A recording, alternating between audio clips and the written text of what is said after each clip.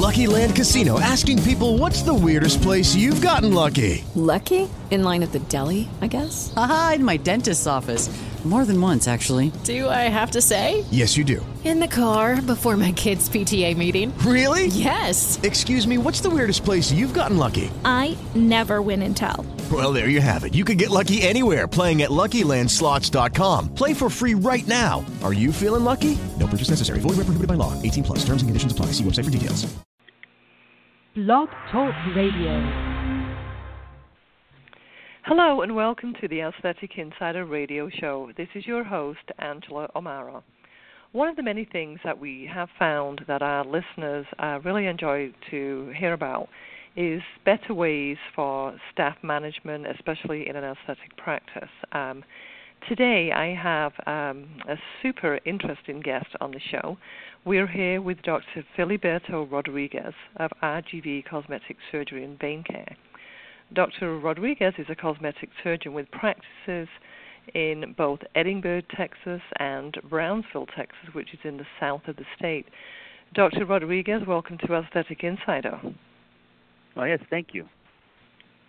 Yeah, well, we were talking, one of the things that is obviously very important to our listeners who, the majority of them are physicians within the aesthetic industry, plastic and dermatologists and all of those specialties that are represented here, have practice management issues and things that are new to them. And so one of the things I did really want to get in touch with was about with Cedar HR Solutions. I understand that is a company that you work with to help with your, medical practice staff management and training. Is that correct?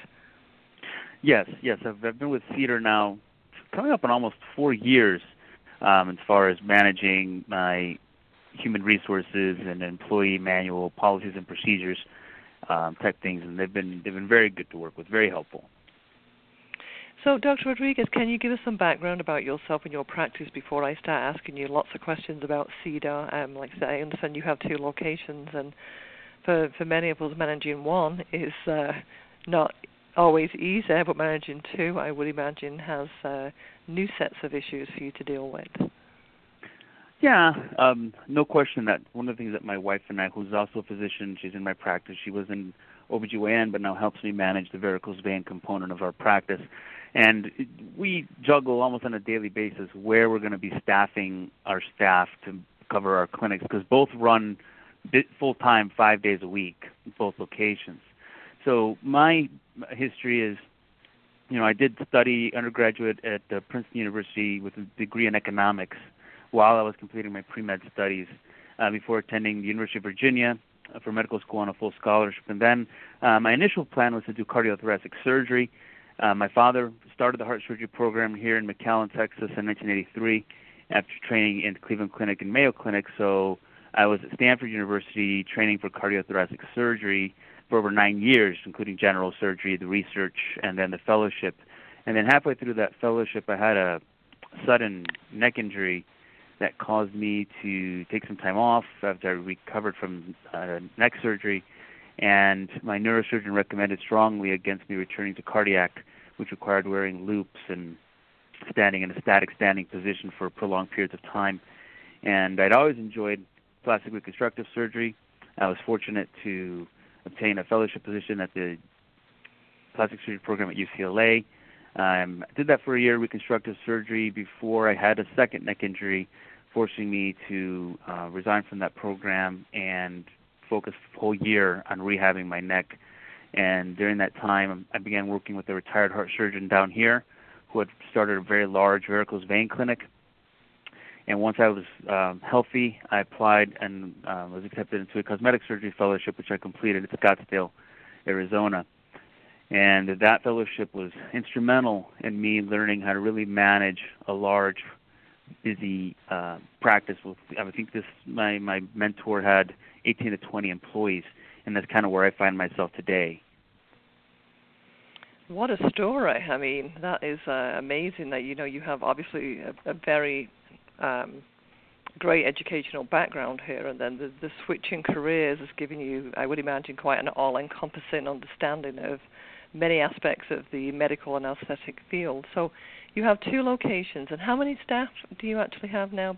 Go back and forth between those 2 locations. Yeah, it's about 19 people, not including the physicians. You know, my wife and I don't really count us as employees since we kind of run the practice, but yeah, we have about 18 to 19 employees. Okay, yeah, that's a big team. And what procedures that you mentioned vein, but what are the procedures that are you and your practice especially known for now? Okay. Well, in our office settings, we perform all of our varicose vein treatments. We use laser ablation treatment for greater saphenous vein reflux and microstep phlebectomies for the visible residual varicose veins, followed finally by sclerotherapy for the small residual spider veins. And we're very known for that. We're the largest clinic in the area for the vein treatments. And then as far as myself as a cosmetic surgeon, I'm basically known as the person who will fix you if you went to Mexico and had a bad job done, or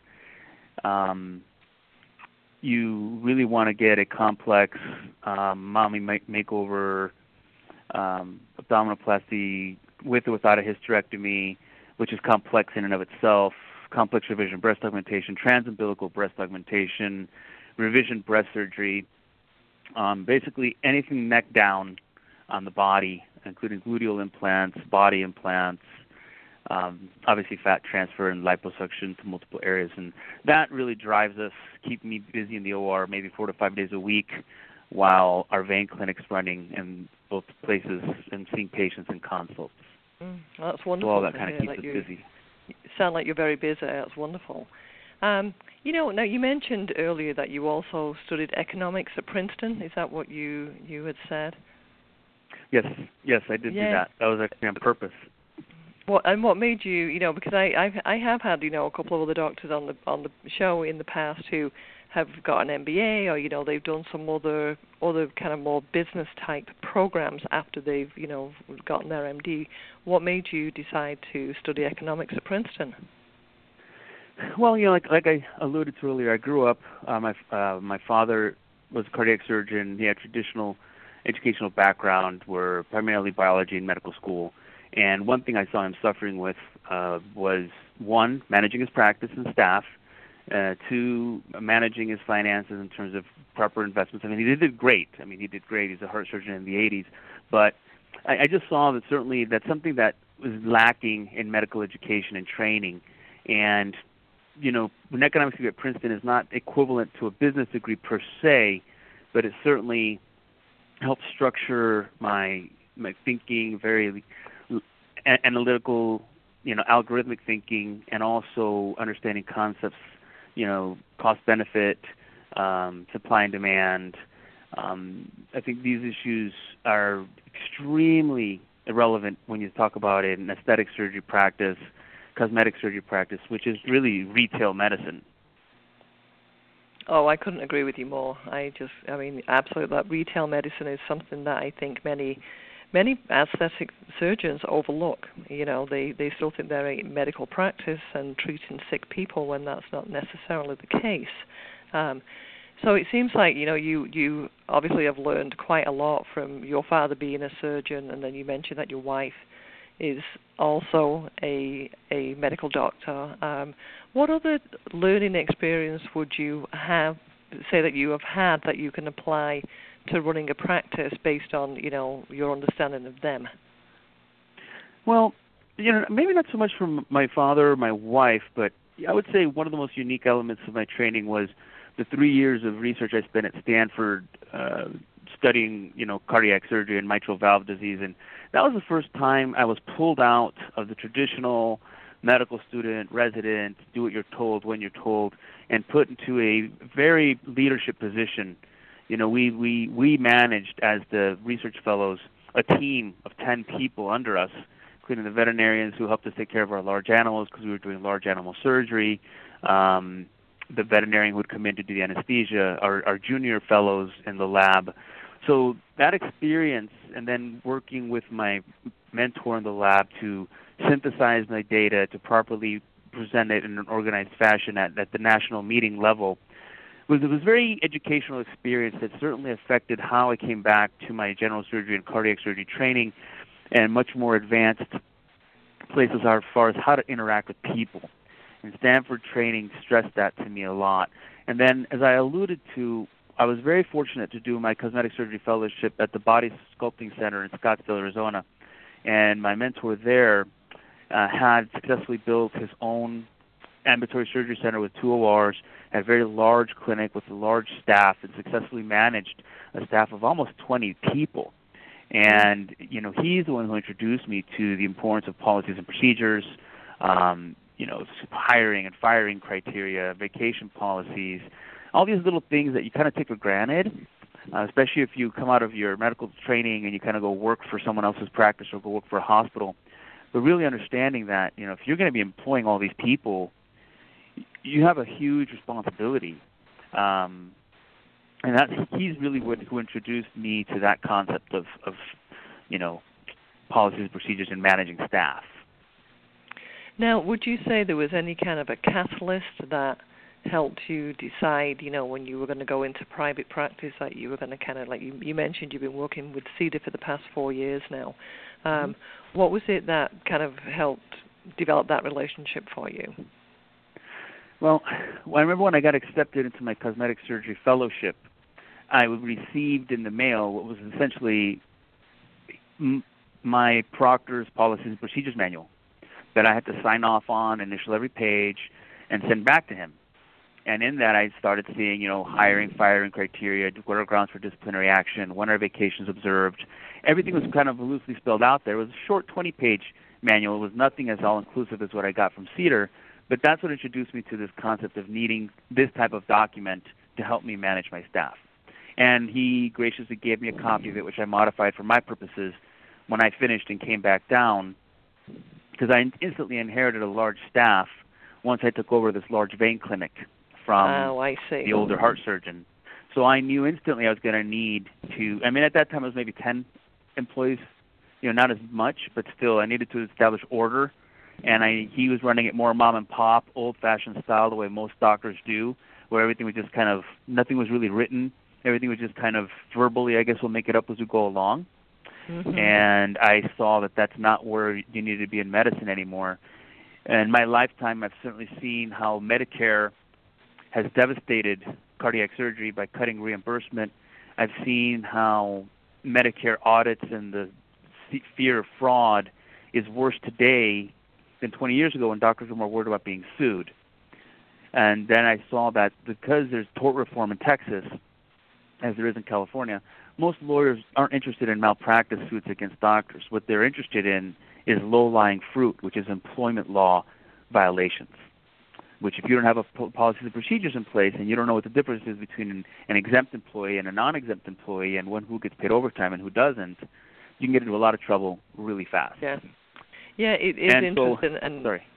And it seems to be that it's almost like a growing trend in, like you said, it's a low-hanging fruit. It's something they can go after easily.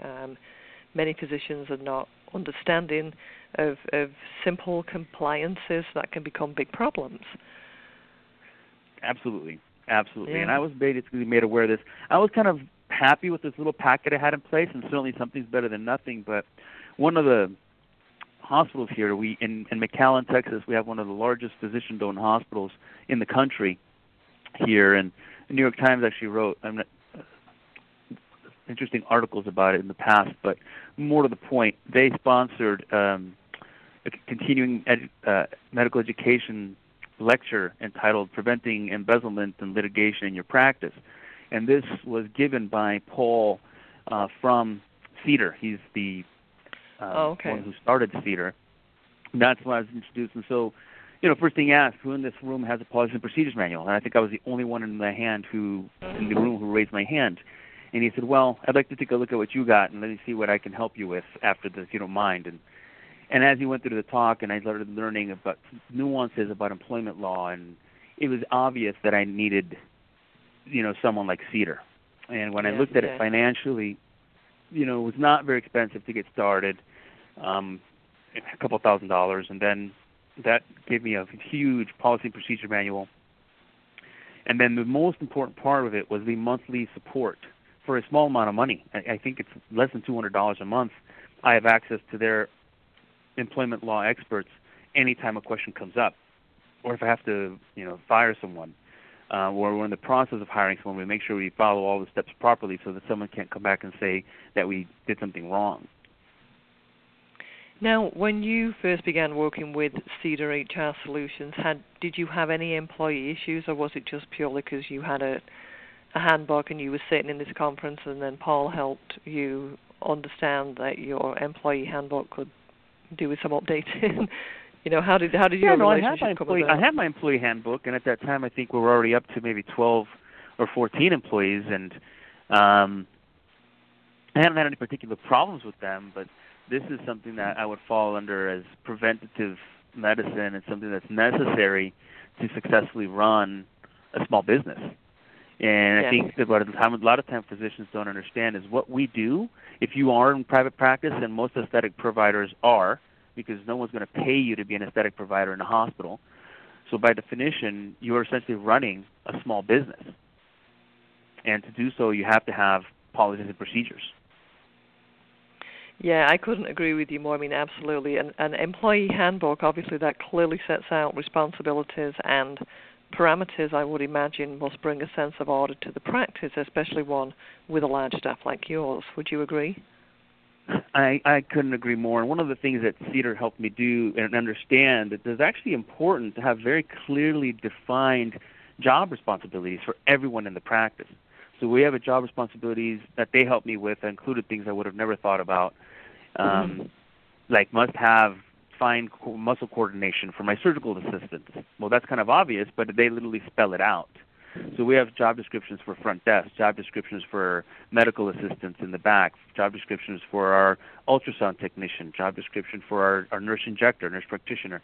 Everyone has separate jobs, and there's a description that's appropriate to that, and they sign it, and they agree that these are their job responsibilities and descriptions that are obviously are not all-inclusive, but are pretty descriptive. Yeah, and I would imagine that when the staff are clear on, what you expect of them and what your practice manager expects of them, it actually helps improve their performance and general happiness within the job, I would imagine.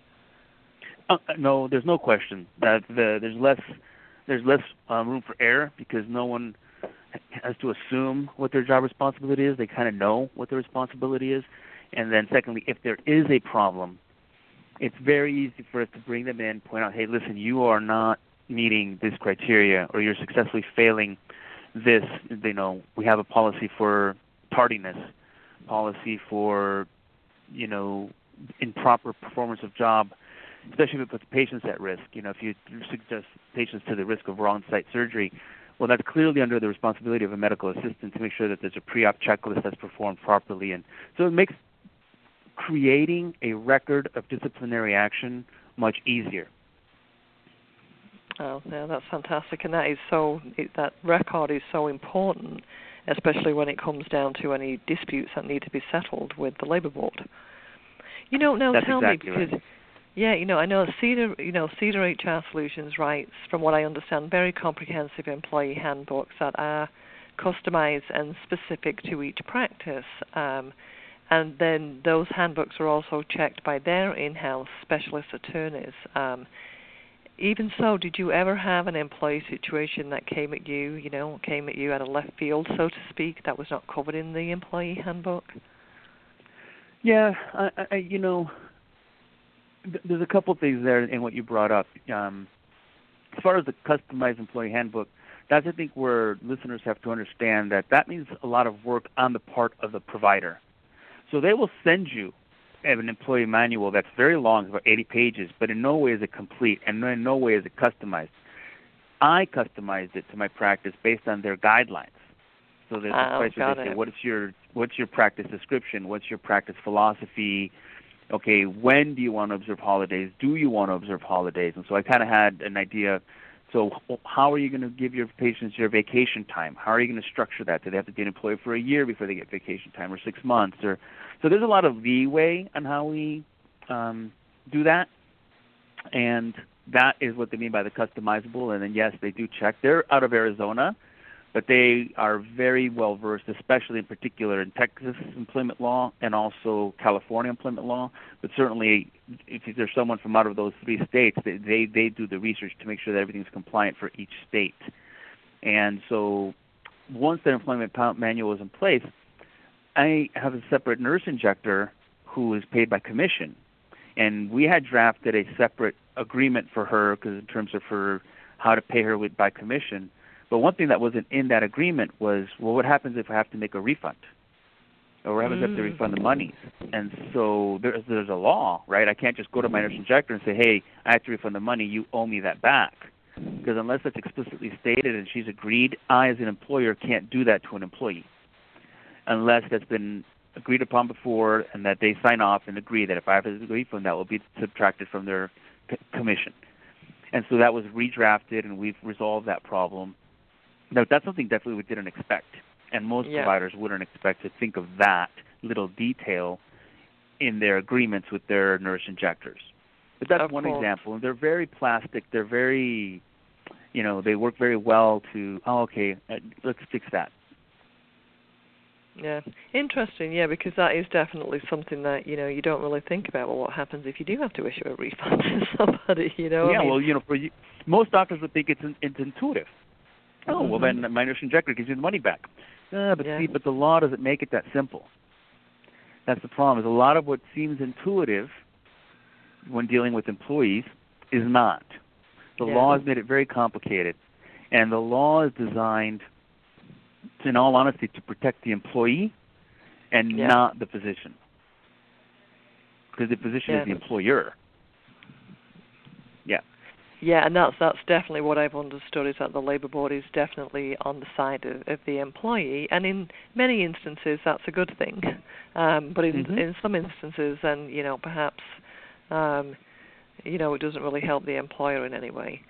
I do have a question, because you mentioned earlier about how when you first began working with Cedar and they had a specific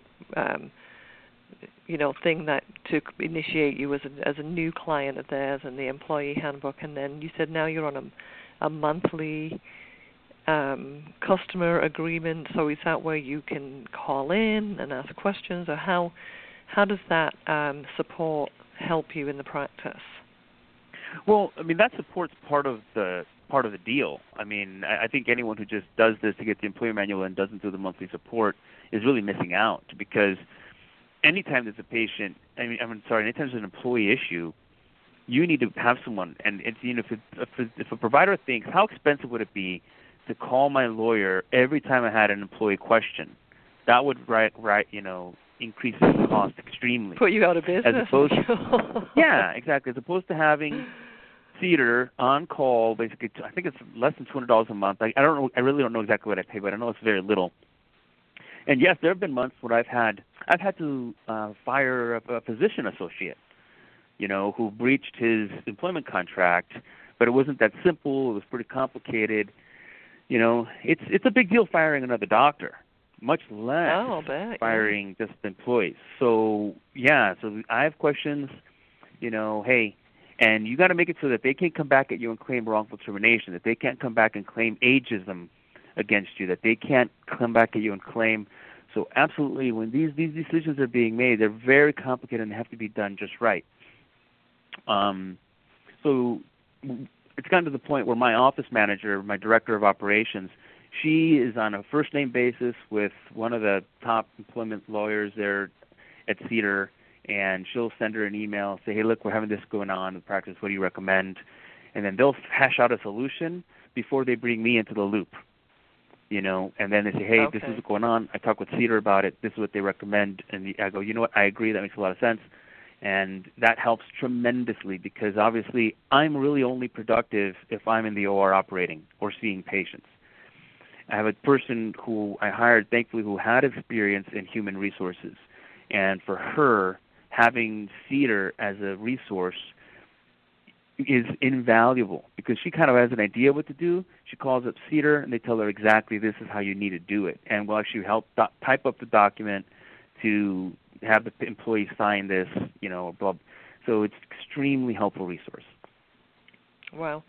Now, I would imagine, you say, like by figuring out the secret to freeing yourself from all these internal practice employee management tasks, you can spend more time doing what you love to do and what you do best, and that's to be in the OR.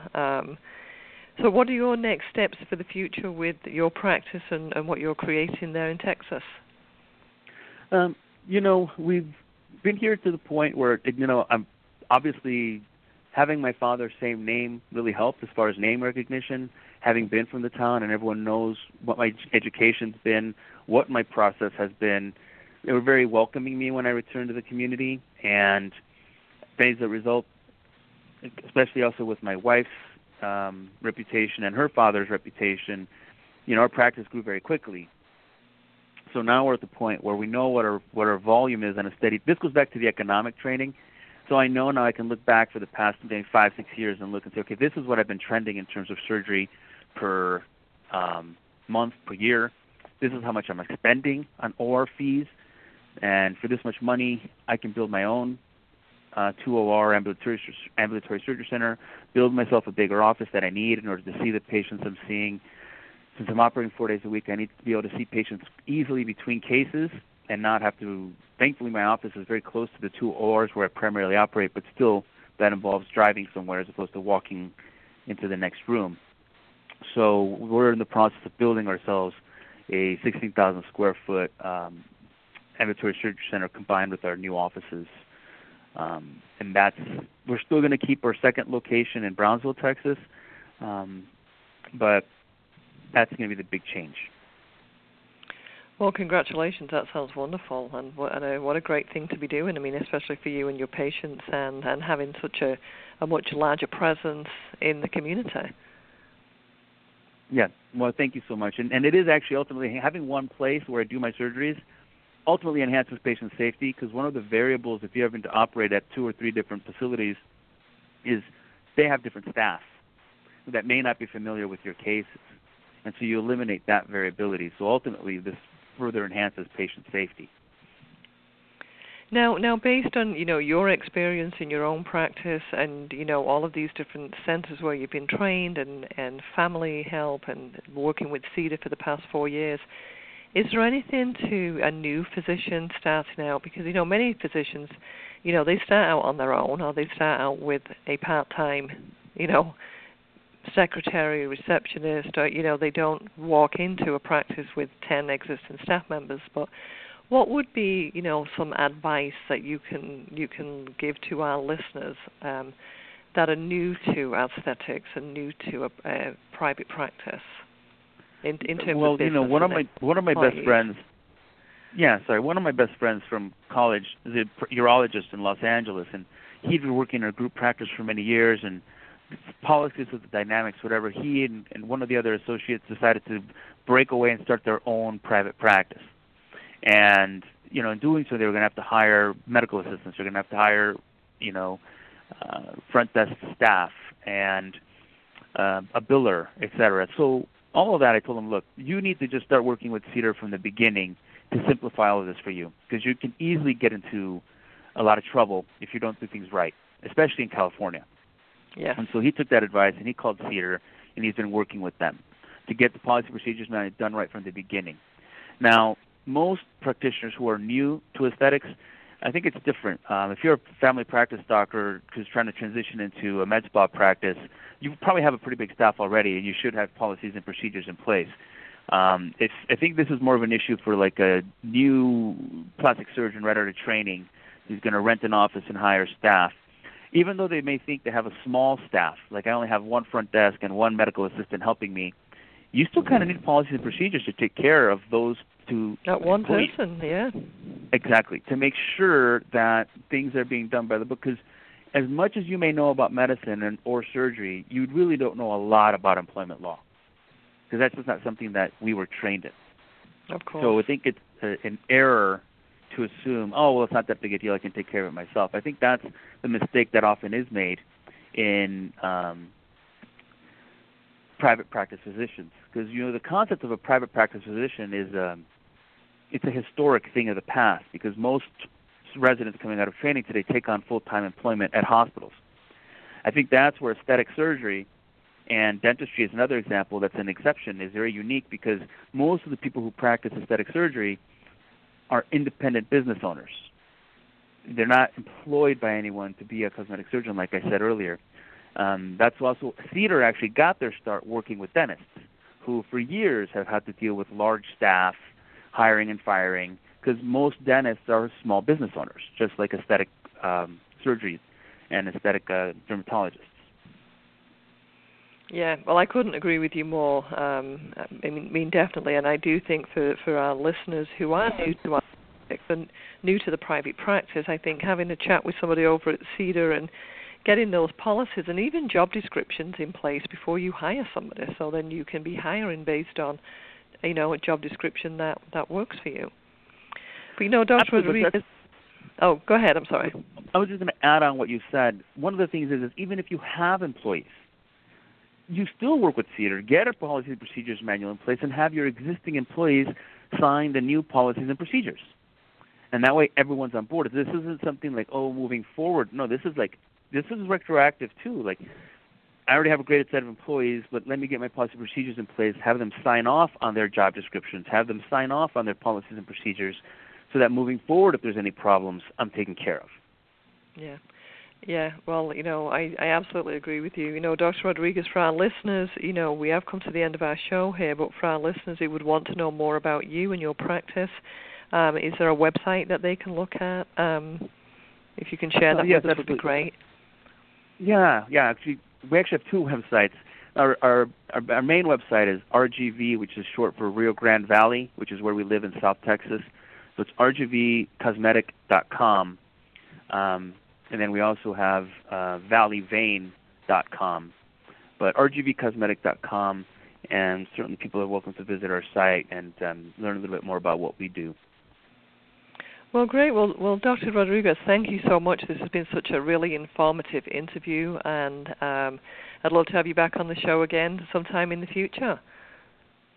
Absolutely. I'd be honored. Thank you.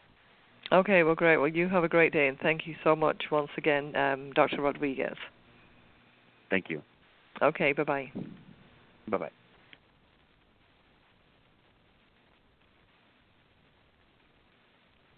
Hello, it is Ryan, and we could all use an extra bright spot in our day, couldn't we? Just to make up for things like sitting in traffic, doing the dishes, counting your steps, all the mundane stuff. That is why I'm such a big fan of Chumba Casino. Chumba Casino has all your favorite social casino-style games that you can play for free anytime, anywhere with daily bonuses. That should brighten your day a little.